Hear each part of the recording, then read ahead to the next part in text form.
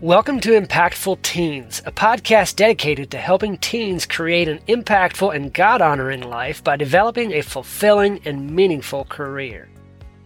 Each episode is 5 to 10 minutes of inspiration, motivation, and practical applications to design your life and career in a way that positively impacts the world around you. I was poking around online today and I found something that I wanted to share with you, and I'm going to add my own spin on it. But the thing I want to share with you is 6 ways to give your mind a break. I have a quote first. Never underestimate the power that you have to take your life in a new direction. And that's by Germany Kent. But if your mind is not in the right place, if you don't have the mental capacity or not in a mental state to be able to move forward, you won't recognize, you won't realize, you won't tap into the power that you have to take your life in a new direction. The authority and the control over your life won't be there if your mind isn't right. So 6 ways to give your mind a break. Way number 1, stop stressing. Things are going to happen whether or not you're stressed out about it. The teacher might give you a difficult assignment. Your classmates or coworkers might bully you. Maybe your boss gives you a task you don't like doing, something you don't enjoy.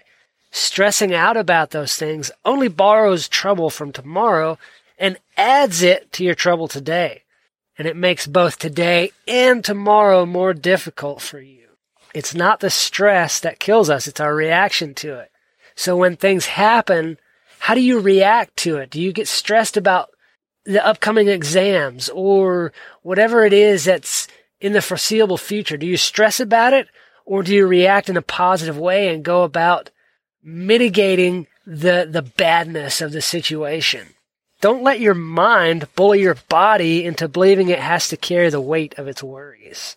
And the greatest weapon against stress is our ability to choose one thought over another. That's what I was saying about controlling the situation. Make your mind think good thoughts about what's going to happen. Don't consider the worst. Don't always think that the bad things are going to happen. Yeah, think about those things. Recognize that bad things can and do happen.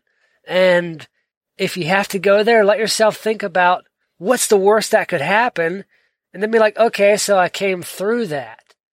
And then consider what's the best that could happen, and realize that what will happen is probably somewhere in the middle, and probably more closer to the good thing that's going to happen than to the bad that's going to happen.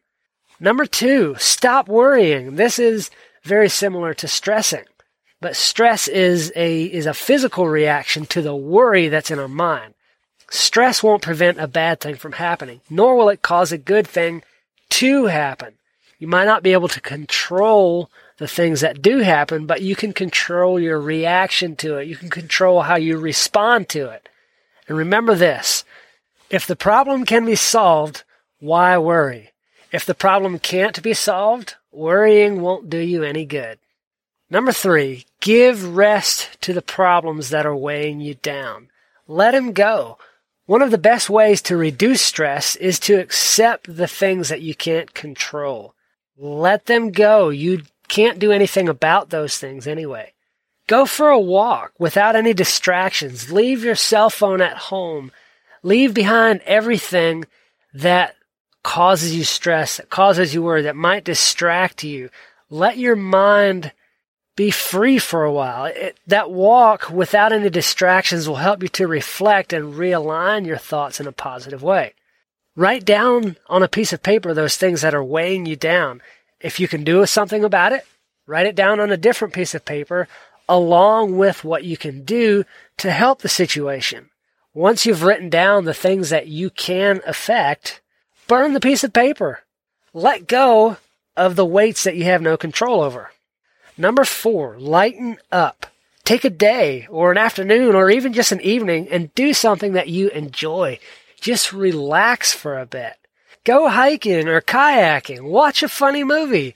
Spend some time with a friend who can lighten your mood. Lighten up. Number 5, forgive yourself. Understand that we're all human and we all make mistakes.